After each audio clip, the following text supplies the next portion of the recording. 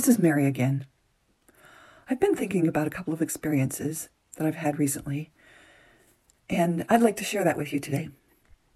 One is a little bit lighter, and the other was a little bit not lighter, lighter weight. The first one is that I had a computer that died, and we call it dying. A computer dies, and it's really interesting to think about this computer because I've spent every day with this computer for 4.5 years. It's not very long of a life, but I've spent every day with it unless I went out of town and didn't take it with me, which happened a couple of times, but not often. So I've turned on that computer every day. It has a record of many of my thoughts and feelings in written form, in audio form, in video form.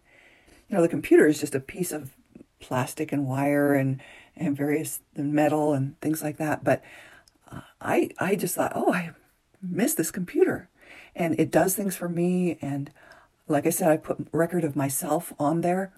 In fact, the very last day that it worked, I recorded an interview for this podcast on Zoom. I got it all converted. And then the computer quit. And I thought, I can't let that go because I just recorded another life, some experiences of another person. And then here it is. So we were able to get the hard drive off. I learned how to take apart a laptop, and it looked like the battery was gone. And anyway, we took out the hard drive and we were able to get the information off of it, all the information. And I had just backed it up, but we were able to get all the information off of it. And I thought, wow, when somebody passes away, when a living person passes away, they carry with them memories of us. They carry with them information. They carry with them thoughts and feelings and experiences. And we can't take those off. We can't just take out their brain. Even if they do take out their brain, all they do is count how many folds they have in their brain or things like that, or measure how big it is or something. They can't get the memories out of it. It made me think about how fragile life is and how a computer, even though computers can do so much, they cannot do what a human can. And then I thought of my dear friend, Blanche, who we had planned to do an interview with her. She's had such incredible experiences. I've talked about her just a little bit in another podcast, but we had planned to do an interview. She was looking forward to it. We had a practice interview, but I didn't have my microphone, so we had not recorded it. I just wish to heaven that I had recorded it now, but we did not record it. And then she got a new job, so she was really busy in training, and I went out of town. So we had planned to get together after I got back in town, and while I was out of town, she was gone in a car accident. No warning, no being able even to go see her in the hospital to say goodbye. She was just gone. And I thought, she took with her all of those experiences, all of those things that she had learned, all the thoughts and the emotions and the desires of her heart, she took with her. And she was so happy, I'm sure, to go see her Jesus because she loved Jesus. He was such a part of her life, and she really wanted to see him again. But for me, I felt lost and alone way more than when I lost my computer. I felt left behind, and we can't take off her hard drive, because what is a person's hard drive? It's not just your brain, it's your heart, it's your every cell of your body records in it what your experiences have been and how you've reacted to those experiences. It really made me feel how precious a life is and how we should not waste our time. We should not waste our time staying close to those people who are important to us, learning from those people who are important to us. I'm so glad that we were able to take everything off the hard drive of that computer.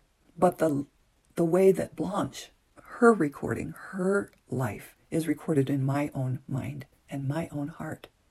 And that's so much more precious than that computer. And it just reminded me again, take advantage of what you have when you have it, whether it's long or short. That computer seemed like it didn't live very long. It was only about 4.5 years, which maybe is a long time for a computer, but it didn't seem like a long time to me. Blanche, I didn't know her for more than about 6 months. There are people around me who I've known for many, many years. My children, I've known them all their lives. My husband, I've known him longer. My parents, my siblings, I've known them all my life. How am I taking advantage of who these people are in my life and what I can learn from them and the love that I can share from them and receive from them? So today's a little bit of thought-provoking. Just think about, who do you have in your life who is precious to you? And maybe you're mad at them right now, but what would it feel like if you had them no longer? And take advantage of having them and make sure your relationship is as good as it possibly can be while you have them. Make a record of their lives, in your mind and heart, of course, but also write it down. Make sure you have photos, videos. Write down experiences, more than just what you would Snapchat or what you would put on Twitter or those things that just disappear in 24 hours, but have some kind of journal of those people who are precious to you, something tangible. I have something tangible from someone. I kept it. Someone wrote a note to me, and this is a really good example. Just write a note to somebody else. But she wrote a note to me clear back in 1977. It's signed by Kayleen in it. I'll just read a couple of lines. Dear Mary, you're such a beautiful person. I appreciate your wonderful smile. You have a special sparkle and radiance about you, especially today. May God's choicest blessings be with you always. Thanks for being you. To me, today, yeah, it makes me feel good. This makes me feel good. And it made me feel good when I found it not too long ago. But what it really does for me is I think, wow, Kayleen, she's the one that signed it. Is she still alive? Can I find her? I don't have a last name and I don't even remember. But if she is still alive, I'm going to send love and joy and gratitude to her. I don't know where she is in her life, but I hope she knows what she's brought to my life just by sending that note. And we can do that for others. They may keep it, they may not. There are probably lots of notes that I haven't kept. But that was so precious to me to find this one. And it makes me want to just pray for this person and say, I hope she is happy wherever she is today. What if you are the one who's gone? What if you are the one that someone else is missing? So do that for your own life. Leave a journal for them. Write a note for them. Leave a photo for them. And share your light with someone else in every way you can. Give them a memory of your smile. Give them a memory of your kind words.